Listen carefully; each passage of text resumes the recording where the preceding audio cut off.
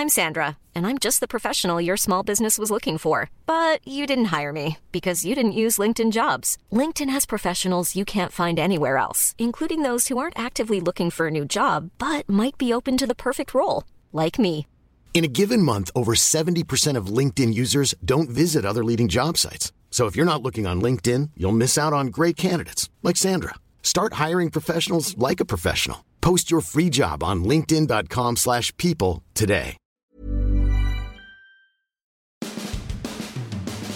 The Bucs take on the Browns this Sunday at Raymond James Stadium. The Bucs will have a new defensive coordinator. Mike Smith is out. Mark Duffner, the legendary coach, in his own right, takes over, and this seems like kind of an early must-win for Dirk Cutter. Meanwhile, the Browns have lost, 23 in a row on the road, but they have a chance against the Bucs with Baker Mayfield, the number 1 overall pick.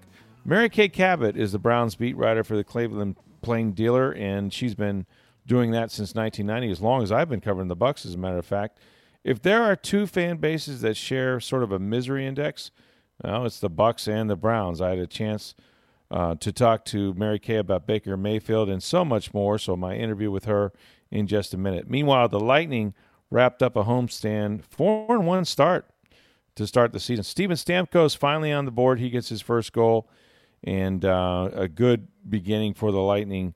The Boston Red Sox are headed back to the World Series. What a game Thursday night. David Price was the hero. His first postseason win in 12 starts. He pitches 6 innings, no runs, 3 hits, 9 strikeouts on just 3 days rest. We have all that and more on this edition of Sports Day Tampa Bay. I'm Rick Stroud of the Tampa Bay Times, along with producer Steve Versnick. Before we get started on this podcast, hey friends, go see our buddy Andy at Continental Wholesale Diamonds. They want you to have the best time ever shopping for diamonds. So, for our listeners only, Andy is offering a limited time 20% off on all jewelry prices. That's right. So whether you seek a statement piece, like maybe a gorgeous diamond necklace, or maybe you're on the quest to find that perfect engagement ring, well, Andy is going to give you his undivided attention. Come into Continental Wholesale Diamonds today and score big with 20% off on all jewelry purchases. It's where I shop, Continental Wholesale Diamonds. They're at 1715 Northwest Shore Boulevard, Suite 150, right next to the Penthouse Club.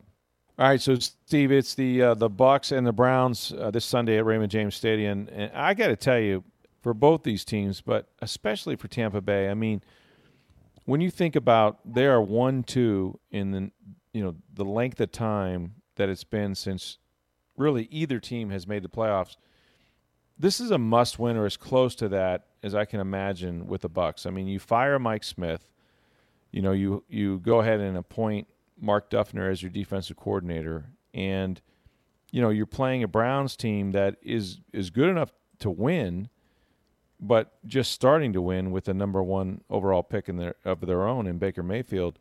And I really believe, I mean, this is a game I think that the Bucs should win. They should feel good about winning, but yet you can't trust their defense. You don't know exactly what the changes will be at this point. And when you think about rookie quarterbacks, normally teams win about 65% of the time against rookie quarterbacks.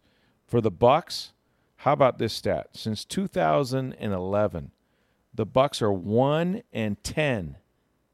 Let me repeat that. They are 1-10 against rookie quarterbacks. That's unbelievable. Ouch. It flies in the face of everything. And Baker, is good enough. He's really been very good, I thought. Now, the last couple weeks, he's been sacked about 5 times in the last 2 games, each of the last 2 games. They've done a good job of kind of containing him, keeping him in the pocket. But, the way he gets rid of the ball, the sort of the swagger that he has, this will not be an easy game for their defense. And on top of everything else, as bad as things are going defensively, it looks to me like, as we sit here today, that Gerald McCoy probably won't play in this game, and Vinny Curry is out for sure. So 2 of your starting defensive linemen, on a defense that only has 9 sacks to begin with, are probably going to be out, okay? And then you have Carlton Davis, who may come back, But Jordan Whitehead now looks like he could be out, so you could have, more injuries at the safety position where you might have to play Isaiah Johnson, who started against the Chicago Bears, and that was a disaster. This thing is far from a lock for the Bucs, but I'm telling you, this game is, in my mind, based on how they played and losing to Atlanta, this is the one that's going to turn the season because you need to get back to 500 and everything is possible. If they lose, Steve, I'm telling you, the wheels are coming off over there at One Buck Place. Well, their next 3 games after this one are against teams with winning records. At the Bengals, at the Panthers, and then the Redskins at home. Mm-hmm. So you'd really like to get this game to get back to 3-3. Right. It's against the Browns, who, as you said, 23 losses in a row on the road. Rookie quarterback. But, yeah, the defensive injuries are starting to mount now. Not to mention you're down a coach on the defensive side, too. You are. Although that's a joke. Duffner's going to continue to coach linebackers. I didn't really dive into Mark Duffner's history until, they gave him this this sort of assignment, if you will. And when you look at Duffner, it's fascinating to me that this guy truly is a legendary coach. First of all, he's well liked by everybody at One Buck Place. The players, whether you're on offense, defense, special teams, everybody over there knows Mark Duffner. And when I say they know him, like typically, when you play defense, you pretty much don't have a lot of interaction with offensive coaches and vice versa because you're in your own sort of group. With Duffner, he blurs all the lines. He's a guy that gets to know everybody on the football team and is known for big bear hugs and being really positive all the time. And so universally, like you talk to a player, whether he's been there a year or a couple of years, and they all love this guy. And his story is compelling. I mean, it really is. He was a legendary college football coach, especially at the Division I AA level at Holy Cross. He's in the Holy Cross Hall of Fame. I think they named the coach's office after him. And, people talk about sort of how, wow, this is a tough position to be in, right? I mean, you're replacing Mike Smith. You only have a couple days to sort of prepare, for the Cleveland Browns, and what spin are you going to really put on this defense? What handprint can you have? And it's emotional because Duffner worked with Mike Smith in Jacksonville with Dirk Cutter. The two of them are friends, and yet, he's been tabbed by Cutter to be, sort of Smith's replacement. So there's a lot going on. But if you look at Duffner's history, he had it much worse one time. At 33 years old, he was an assistant coach at Holy Cross, and they had a head coach there who was very popular and, a guy that was up and coming, went through some bouts of depression, had a bunch of cancer in his family, had a losing season, was depressed. He couldn't get out of his contract. Holy Cross went to non-scholarships, and lo and behold, this coach committed suicide. And that's how Mark Duffner took over the Holy Cross program and soared with it. I mean, he was remarkable, even though it's at the lower level. Eventually got the head coaching job at Maryland and has spent, 22, 25 years in the NFL since then. So, like I said, as difficult as this is, he's been through much, much worse. And I was impressed by sort of talking to players, Steve, at just how beloved this guy is. Now, does that mean that he's going to call it better, that he'll be, that much better than Mike Smith? Not necessarily. But, there was a lot of talk about, why not Brenson Buckner, who's never been a coordinator? Why not, John Hoke, who did it at South Carolina? I just think that Dirk has a certain trust level, And the one thing I like about, when you think about Duffner is that he's not going to call it from the press box, as Mike Smith did. And there's no right or wrong way to do it. I've known coaches that have done both. In fact, I've known coaches that did both in their own careers. So, there's certainly an advantage to being up high, seeing the things up there in terms of, formations or coverage or whatnot. But Duffner, this makes sense to me because he's such a hands-on guy. And he said, you know what? I want to be where the action is. I want to talk to players. I want to interact with them. And that's sort of what he's all about. So I've never understood why coordinators, particularly like for instance with the Bucs, Dirk's an offensive guy. Mm-hmm. So if your offensive coordinator's up in the Bucs and Dirk's down on the field, or up in the box, Dirk's down on the field, then you've got an offensive guy down there that can talk to players, kind of get the feel for what's going on. You know, I mean, you have the phone communication between the press box and that, but it's not the same. If your head coach isn't a defensive guy, then your defensive coordinator should be on the field. And defense is so much more about emotion sometimes. And I think being on that field helps. I mean, I get, seeing from above, and you have other coaches up there, but I always thought defensive coordinators, particularly if your head coach is an offensive guy, should be on the field.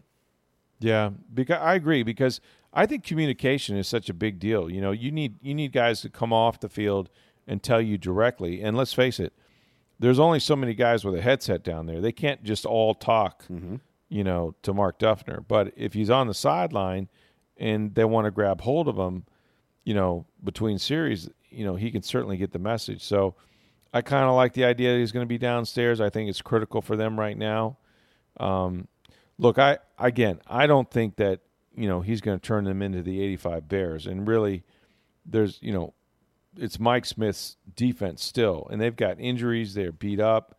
So there's a lot of things that are going to affect it. But in talking to him, I kind of like the guy.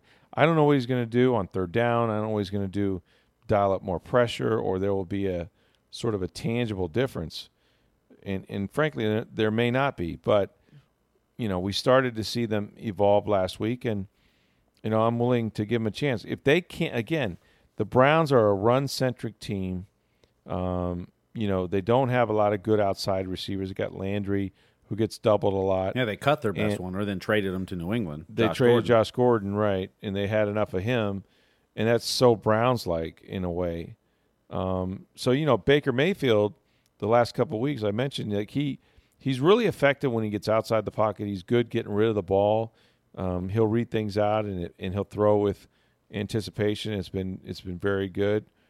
But, he's a rookie, and even though the Bucs have not fared well against them, they need to make that their advantage.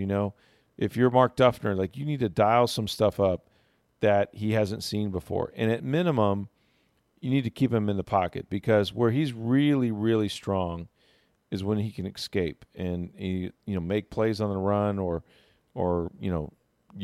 extend plays and make throws down the field. But I'm interested. It's a good matchup. I mean, you think about it. You get the number 1 overall pick, this year, and then Jameis Winston, who is sort of restarting his career, who was the number 1 overall pick. So I love the matchup. Browns-Bucs. There's a lot of bad things that have happened to these two franchises, and it should be a really good game. I mean, I'm looking forward to it. Yeah, I'm looking forward to seeing Baker Mayfield, because I was never one who thought that he was first pick material overall, though he's done very well in Cleveland so far, and it's kind of changed kind of who he is and the way he's carried himself, and he has. Mary Kay Cabot talked about that, and you'll hear that coming up, that even since the Senior Bowl, when he didn't carry himself very well and wasn't thought very highly of.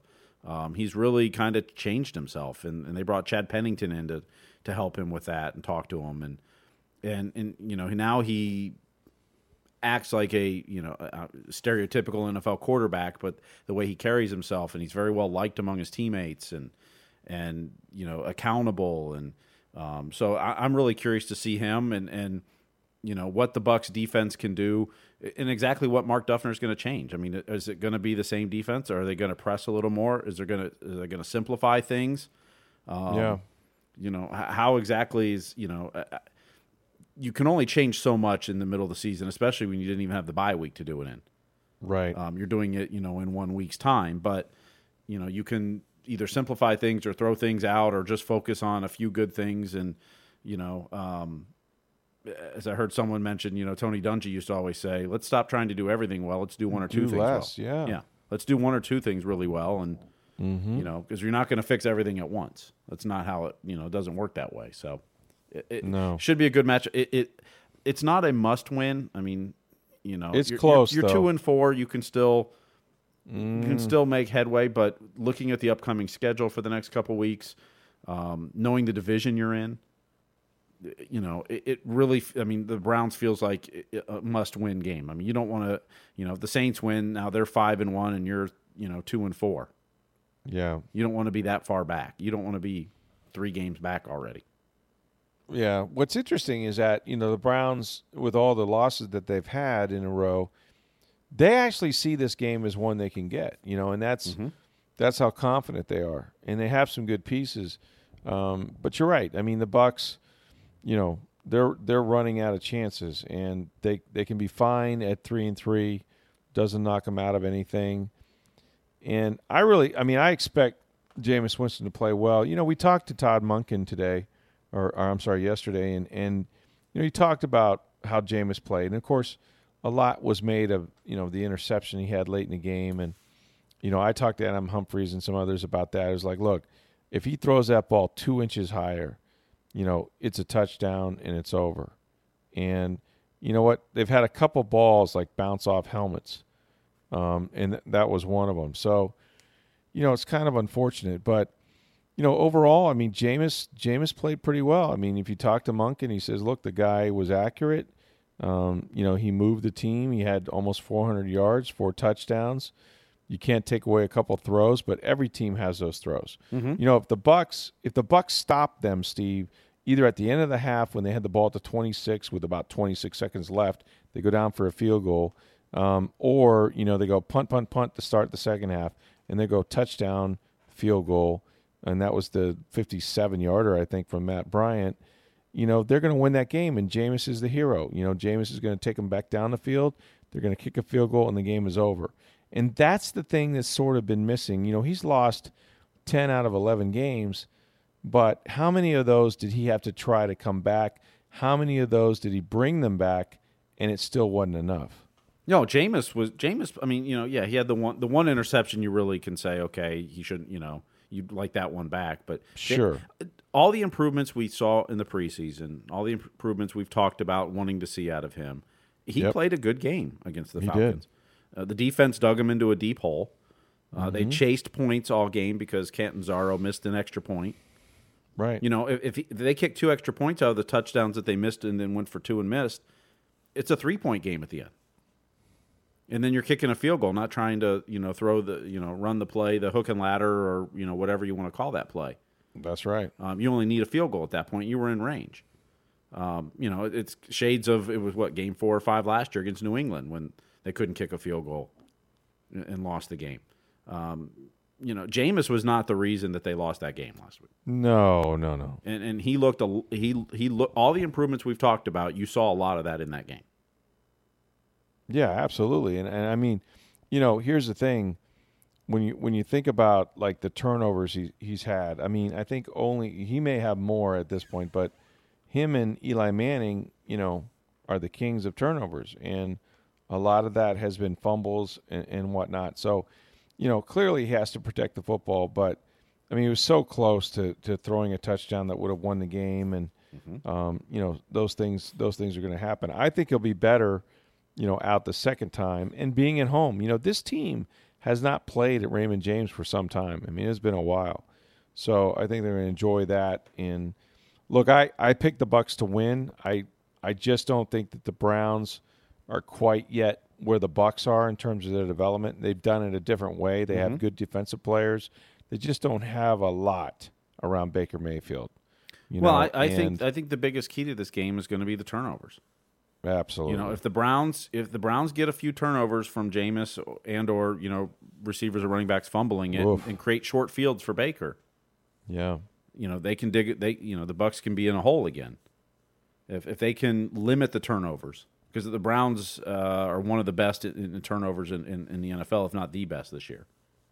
Yeah, they are the best. They got 16 takeaways, and they thrive on that. And that's sort of become what defenses need to do. I mean, you know, we talk about, you know, the Bucs and being, you know, the worst in terms of yardage and whatnot, and yards don't matter anymore. I mean, it's really, can you take the ball away? I mean, that's what defenses have sort of, emphasized, because teams are going up and down the field with them. Yeah, And I think the two biggest things that you see in the NFL now are it's the defense. It's all about turnovers, and when you get them in 3rd and long, not letting them convert.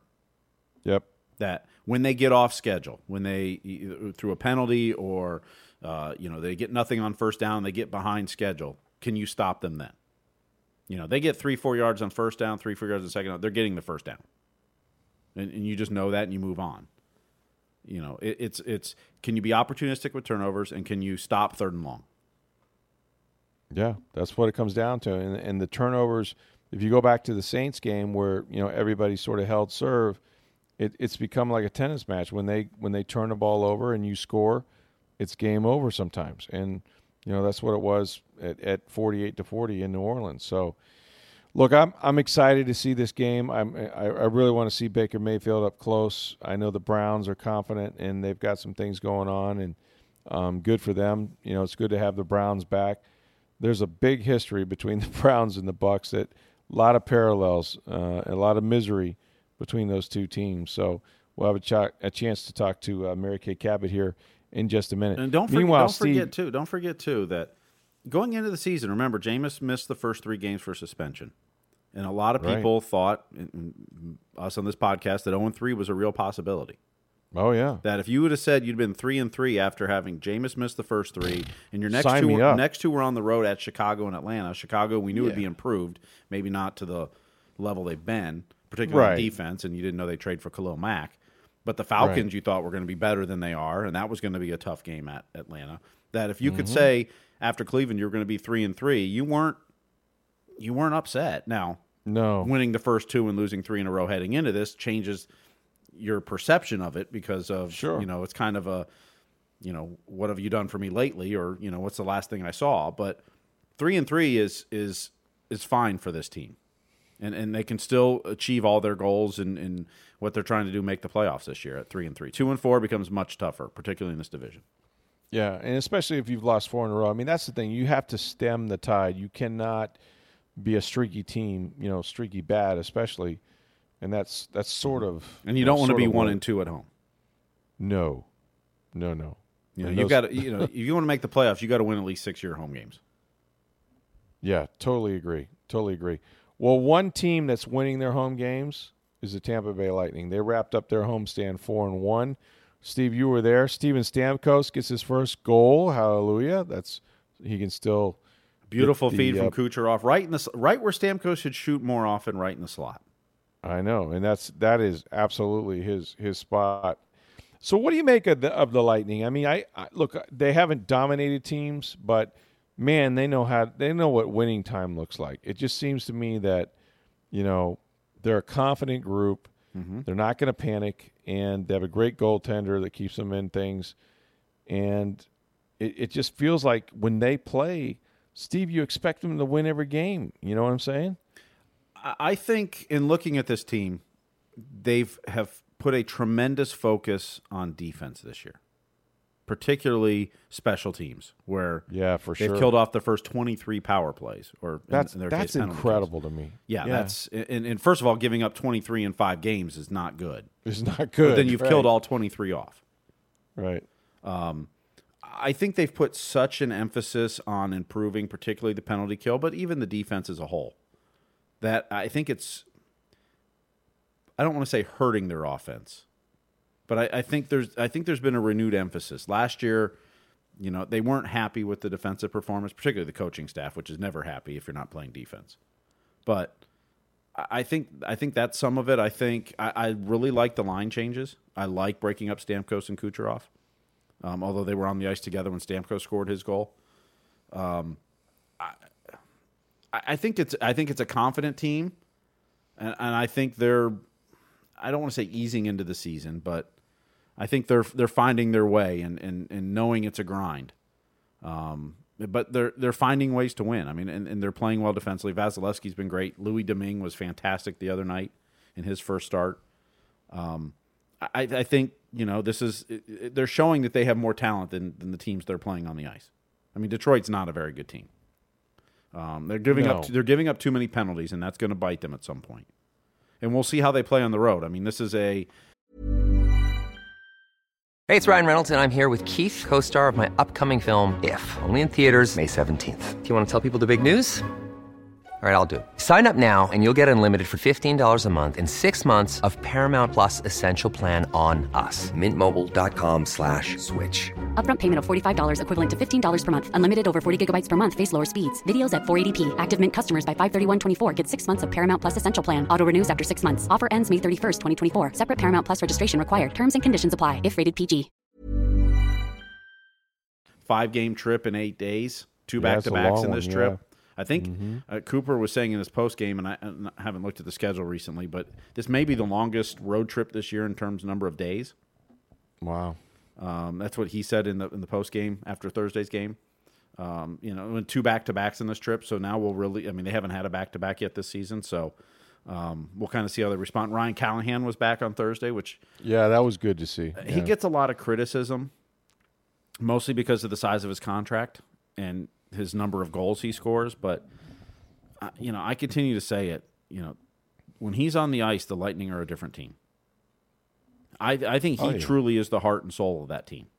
That they play at a different, particularly physical level, but just energy level when he's on the ice. And to have him back is in a way ahead of schedule. I mean, initially they were saying November 1st, and he's back on October 18th.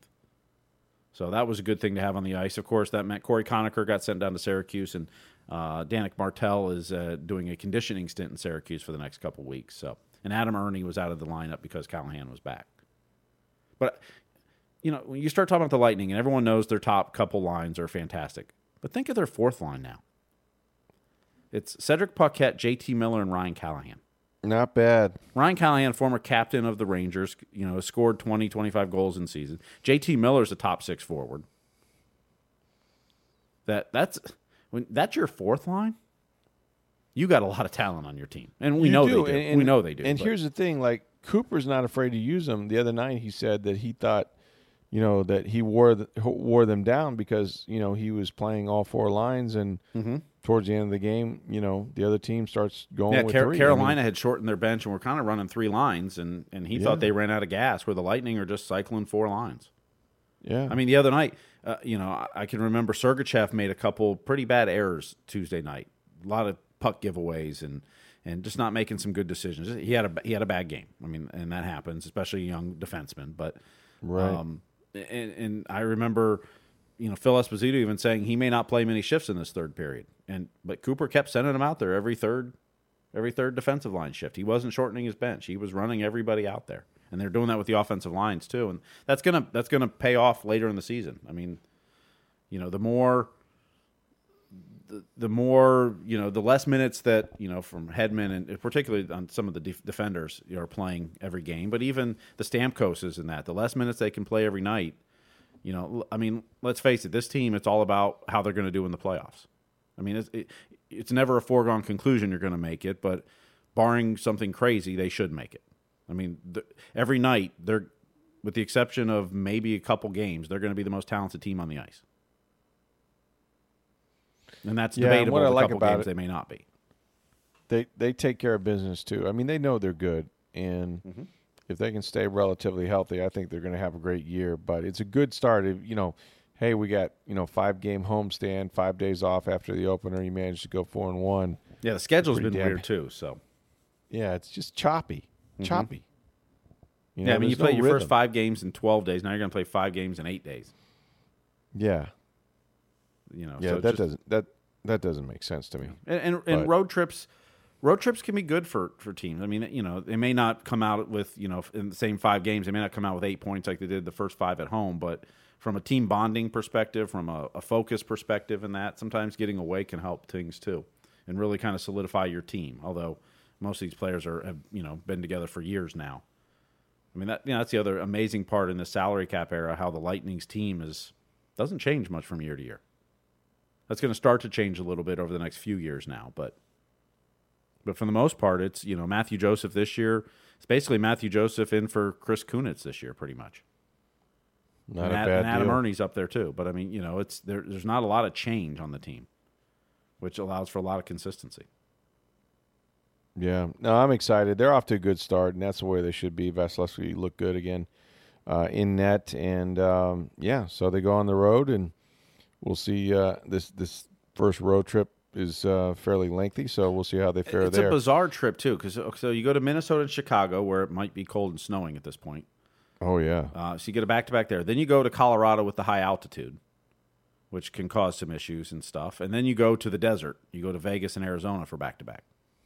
So just kind of, so you're in several different time zones and different climates and stuff. So it's a kind of a weird road trip in that way in 8 days. You're kind of in the north where it can be colder, then you're high altitude, then the desert. Right. In Las Vegas, they always benefit, it seems. Well, they're off to a rough start this year, so. They are. Yeah, they are. I kind of wonder, the home ice advantage for Vegas that, everyone talked about last year, and, Vegas, I don't know if they finished the season this way, but deep into the season, they hadn't lost to a team at home that had a night off before the game in Vegas. Right. Like if a team was on a back-to-back, played in like L.A. the night before and came in. Yeah, they're going to the casino, and then they get their ass kicked. But anybody who had a night off in Vegas the night before, they hadn't lost. Now, maybe by the end of the season they did, but this was pretty late in the season that had held true. But I wonder now it's year 2 and year 3 where the players, okay, we've done this. We don't have to, go out and party or, I'm not saying they don't have fun, but, maybe go to the Bunny Ranch. Yeah, or, you just wonder if that's going to continue to hold up. The first year, it's kind of that novelty of, hey, we get to go to Vegas in the middle of the season. This is fantastic. That now it's year 2 and then 3 and 4, and if it's, I won't say old hat because, they and the players like to go out and have dinner and whatever in these cities, sure. and that's fantastic. But, maybe it's toned down a little bit now that the novelty can wear off. Yeah, no, I totally agree. And we'll wrap it up before we get to Mary Kay Cabot of the Cleveland Plain Dealer to talk about the Cleveland Browns. The Boston Red Sox, Steve, they're back in the World Series. And I'll be honest with you, to me, the game of the series really occurred on Wednesday night when the Red Sox took a 3-1 lead. That was the one that was back and forth, and literally could go any way. Was it Wednesday night or Thursday morning? Because that game took forever. It was late. Well, what's funny is that I was exhausted, so I kind of took a little bit of a nap unwittingly, and then when I woke up, it was like the 5th or 6th inning, and I'm thinking, well, this will be over soon, and the damn thing went forever, but I couldn't stop watching. It was so compelling. Look, the Red Sox deserved to go. They stole a game, I think, in that series. And really, the difference to me has been that outfield. The Red Sox outfield is just remarkable to me. Mookie Betts, first of all, is one of the best players in baseball. Oh, for sure. Benintendi has played a phenomenal outfield. The play he makes, Steve, if he does not make that diving stop, yep, that's 2 runs to tie it potentially. I think that gives up the lead. That ball gets by him. I think they give it up too. Because Tony Kemp's fast and he was running on the pitch from first. Right. Yeah, they're down in that game if he misses that. And he said, he said if I didn't think if I wasn't certain I had it, I wasn't diving. Because he knows that ball can't get by. Yeah, phenomenal play. Well, and then how about the home run? The home run that should have wasn't. Country Joe West. Trying to make that decision. Well, first of all, where he's at, how you make that call? I don't know how you make it because you bought a damn ticket. Here's the thing. I'm not saying it was a wrong call, but I'm saying how do you? I think it was. I think it was too. My thing is, you bought a ticket, and you made a good point before the podcast. Look, if you don't want people to interfere, move them the hell back off the fence. Mm-hmm. 1 or 2 rows is not that hard. Well, here's right? here's the other thing, okay? And in this age of litigious society, whatever else, and believe me, I'm not saying this should happen, but before every baseball game, they run an announcement. Yep. Please be aware in the stands. Balls come into the stand, whatever else. So you're in the outfield there, and the ball's coming right at you. You're not supposed to reach out your hands to try to catch it or stop it from hitting you? Right. They tell you to do that. Now, that's the least of the arguments, but you're going to put the fans right there in the line of play. then you got to live with the consequences. You can't make a call hoping you got it right because they have no idea if it was actually over the line or not. They don't have a camera angle set up anywhere to do it. No one, except maybe the couple people out there, have any idea whether it was over that line or not. And what I don't, and you're deciding a playoff game on that. Yeah, absolutely. And what I don't like sort of when in doubt, maybe lean towards the player that hit the ball, damn near, if not over the fence. I don't know why we're rewarding it. And a lot of people are like, well, he would have caught it. And I don't know if he catches that. Yeah, but once you go in the stands, I believe there's no rule of you can't touch it. I mean, the player goes dive into the stands and a fan catches it. There's no consequence to it. That's right. That's right. I don't know. I wish they had a better camera angle. It's sad to think that became such a big play, but I'm telling you, look out. I mean, this Red Sox team is not. Well, they were the best team in baseball all year. They were by far the best team in baseball. Yeah. I thought the Houston pitching staff would be enough to stop them. So did I. In the series, and we were both wrong on that. And they should demolish whoever comes out of the National League. Now, that's why you play the game. You don't know, but they're that much more talented than both those teams. Milwaukee or LA. They truly are. Yeah. It's been a great year, and then all the Tampa Bay Rays have to do is load it up and try to beat those guys and the Yankees to try to get into the postseason. Man, they got a good young baseball team. These are not guys that are going anywhere. Yeah, the Red Sox and Yankees aren't built the same way they used to be, where it was just buy all the free agents. No, they've built a farm system and brought up young players. The Rays' work is cut out for them for the next few years. Although, they've got a good core, and heck, they won 90 games in that division this year. Right, and you got to figure that, if you win 90 again, that you'll be, a little closer than you were this year. I mean, they can't always win 100. No, had you won 90, the year before, you were in the playoffs. In the wild card, but you were in the playoffs. This year, you just didn't happen to be. It was a crazy year in the American League. That's absolutely right.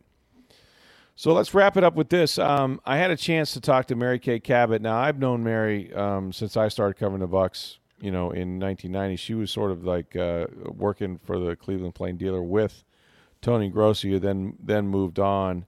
And if you're a Bucs fan and you're a woe is me kind of person, listen to Mary Kay, because I'm telling you, the commonality, the common thread between organizations that don't consistently win is this sort of, I don't know, habit or whatnot of change the coach, change the quarterback. And in the case of the Browns, they've had, oodles of quarterbacks, throughout the years. But the ones that they were counting on, even though if they were taken in the first round, were not guys that were typically taken, in the first half of the first round. So, and certainly not number one overall that they have in Baker Mayfield. So there's so many parallels and so many things that have happened to the Bucs and the Browns. Again, two teams that are the oldest and not having gone to the postseason. So I had a chance to catch up with Mary Kay Cabot to talk about Baker Mayfield and her thoughts about his prospects for being successful as an NFL quarterback. So here's some thoughts from Mary Kay Cabot about the Cleveland Browns. You went through the last 2 years, 1-15 and 0-16. I can't imagine. I know only one other beat writer in Detroit, Nick Cosensus, that went through that. Was there any hope? I mean, Hugh Jackson's still here. It's remarkable to me that he was 1-31, but he endured it. They got a new GM. So far, so good with Baker Mayfield and some of the guys they've drafted, and it looks like this thing may actually work. Well, I mean, that's the hope. I mean, they do have some significant talent on the football team right now, but it's all a lot of it's going to come down to how successful Baker Mayfield can be. Now, the reason why Hugh survived is because the Browns tried this, all analytics front office approach, and they left out a key missing piece. That was a smart, strong talent evaluator who would ever assembled a winning roster. They just, that's why they passed on Carson Wentz and Michael Thomas in that draft. Yeah. And if you look if you look at that draft, what they got for Carson Wentz, it was not worth it to do, not even close to being worth it. I mean, you just don't pass on a franchise quarterback back like that. Right. That was a huge setback for this football team, and they may recover from it with Baker, but they didn't need to put the town or the team or anybody through those 2 years. And here's the biggest misconception about those years. Sashi Brown did not try to tank. He was not trying to tank. He was not trying to take the team down to the studs. That did not happen. That's not what he was trying to do. He was trying to acquire a lot of draft picks and a lot of cap space so that he could build the team with a lot of resources. But the problem was he just squandered those resources. He wasn't trying to tank.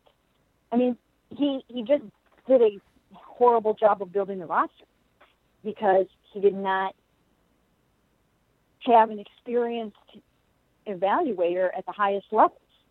He just did not have that. And that's what that whole thing is. People keep saying, "Oh, they took it down to the studs." No, they didn't. It was a 3-13 team that he took over.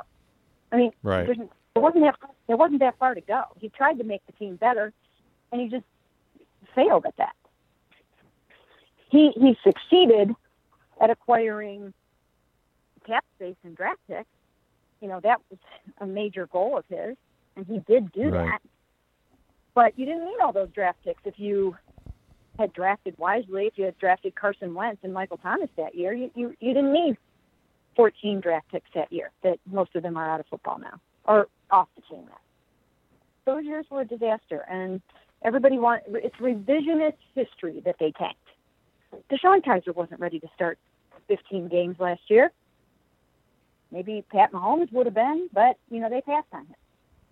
It was a bad couple of years in terms of what happened with this team, and that's why Jimmy and Dee felt like they did not give Hugh Jackson a fighting chance. He had to start Cody Kessler for 8 games in 2016, and then he had to start DeShone Kizer last year. So I think they felt like he was trying to coach with his hands tied behind his back.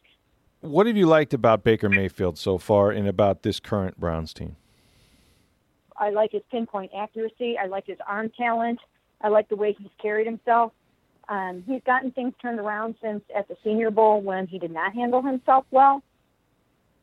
He just did not handle – he just was not the face of a franchise at the Senior Bowl. He just was not. I don't care what anybody wants to say. He was not there. He was not in a good place. He didn't seem like he wanted to be there.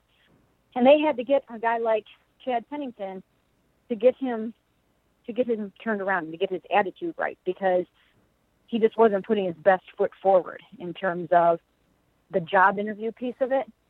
But he's gotten that all kind of turned around and in short order. And it's very impressive how he realized that he just was making a mistake with how he was acting.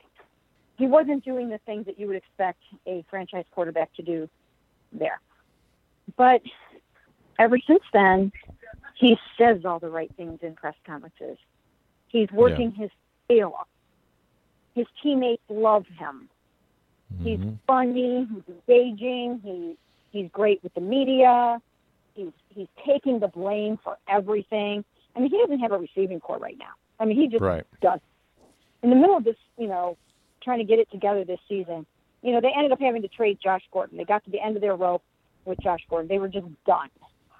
That was it. He came in that one Saturday morning before the Saints game, and I've written this that they didn't feel like he was himself. They felt like they had done all they could for him from a substance abuse standpoint and a recovery standpoint, and that they were just done. So they traded him, and they basically gave him away. Well, he was their number one X. I mean, that's like the Steelers just trading Antonio Brown right before the season, or anyone's best receiver. So right now they have Jarvis, but Jarvis really isn't a number one receiver per se. He's not an X guy.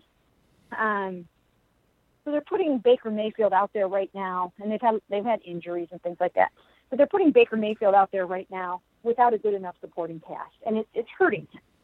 It's hurting him, but he's handling that well. He's not complaining about it. He just keeps on saying, I got to throw a better ball. I got to deliver a better pass. He's not connecting with Jarvis Landry at all. In his 3 starts, he and Jarvis have connected 11 of 29 targets. Wow. For 114 yards from QB. Teams are doubling Jarvis because they haven't had anything else. They thought they could rely on the young 4th-round pick, Antonio Callaway, and he just hasn't been ready yet. He just hasn't been ready. He needs time and seasoning and consistency. And, he has a very checkered past. And John Dorsey takes chances on guys like that. And a lot of times it works out. A lot of times it works out perfectly. But, sometimes these guys are a work in progress. And Antonio Callaway is for sure a work in progress. And so, the receiving core is hurting Baker's development. But he's handling it all exceptionally well. And those are some of the things I've been impressed with him. And one of the other things is he never got any first-team reps in training camp because they really didn't want to start a rookie. They did not want a rookie playing. And then it became apparent that, for whatever reason, Tyrod wasn't getting the job done early on. Baker came in off the bench, lit it up in his first appearance against the Jets, and that was it. There was no turning back. So, he's gotten thrown in there, and they also have a undrafted rookie left tackle. So there's some growing pains on the offensive line, too. Sure. Trying to replace Joe Thomas is not an easy thing. But, Desmond Harrison he's handling it. He's handling it well. It's a work in progress. He's had some of his growing pains, but for the most part, it's not like they're talking about benching him every week. They just keep working with it, and and it's progress and all that. So defensively, though, they seem to have some talent on that side of the ball. Yeah, they do. They have talent on that side of the ball for sure. And for whatever reason, they just had a dud of a game against the Chargers. They just had a really dud of a game, and it was surprising because they've been playing teams well. They went into New Orleans. Look at the point total for New Orleans against everybody else is like in the 40s. And the Browns held them to 21 points and almost won that game, but they lost because their kicker missed 4 kicks in that game, 2 field goals and 2 extra points. That's why they lost that game. They would have beat the Saints on the road and Drew Brees if they had had a kicker in that game, which after that game, they cut him. The name of the game for the defense has been takeaways. They lead the league with 16 takeaways. So that's been the hallmark of the defense, but they have been exposed in run defense. They're just not good in run defense, and to a certain extent, their pass defense hasn't been that great either. But they have gotten away with a lot of it because of the 16 takeaways. It's masked a lot of their ills. So again, my thanks to Mary Kay Cabot. Big weekend of sports, and then of course Sunday, Bucks and Browns. But we've also got the NLCS. Game 6 is tonight between the Dodgers and the Brewers at Milwaukee. The Bolts begin their road trip at Minnesota. They move on to Chicago after that. College football, USF is hosting UConn, which they should absolutely destroy. Yeah, you'd hope to see them not just come back in the fourth quarter to win this game, but no, they're going to destroy UConn. I think Florida is off. They get ready in a week to play Georgia, which is going to basically decide that division of the Southeastern Conference. And Florida State, after a bye week, went through a lot, of course, with the hurricane and different things. But they're going to play Wake Forest, and this will be the last, I think, non-ranked team they're going to play in some time. So we've got a ton of things coming up this weekend. And remember now also, please go see my friend Andy at Continental Wholesale Diamonds. I'm telling you, if you love your wife or your girlfriend, why aren't you there? She's worth it. She's absolutely worth it.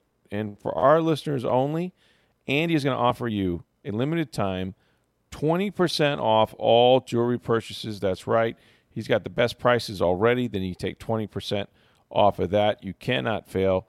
Go see Andy and score big today with 20% off at Continental Wholesale Diamonds. They're at 1715 Northwest Shore Boulevard, Suite 150, right next to the Penthouse Club. Again, our thanks for listening. We're here every Monday through Friday. And for Steve Burstink, I'm Rick Stroud of the Tampa Bay Times. Have a great weekend, everybody.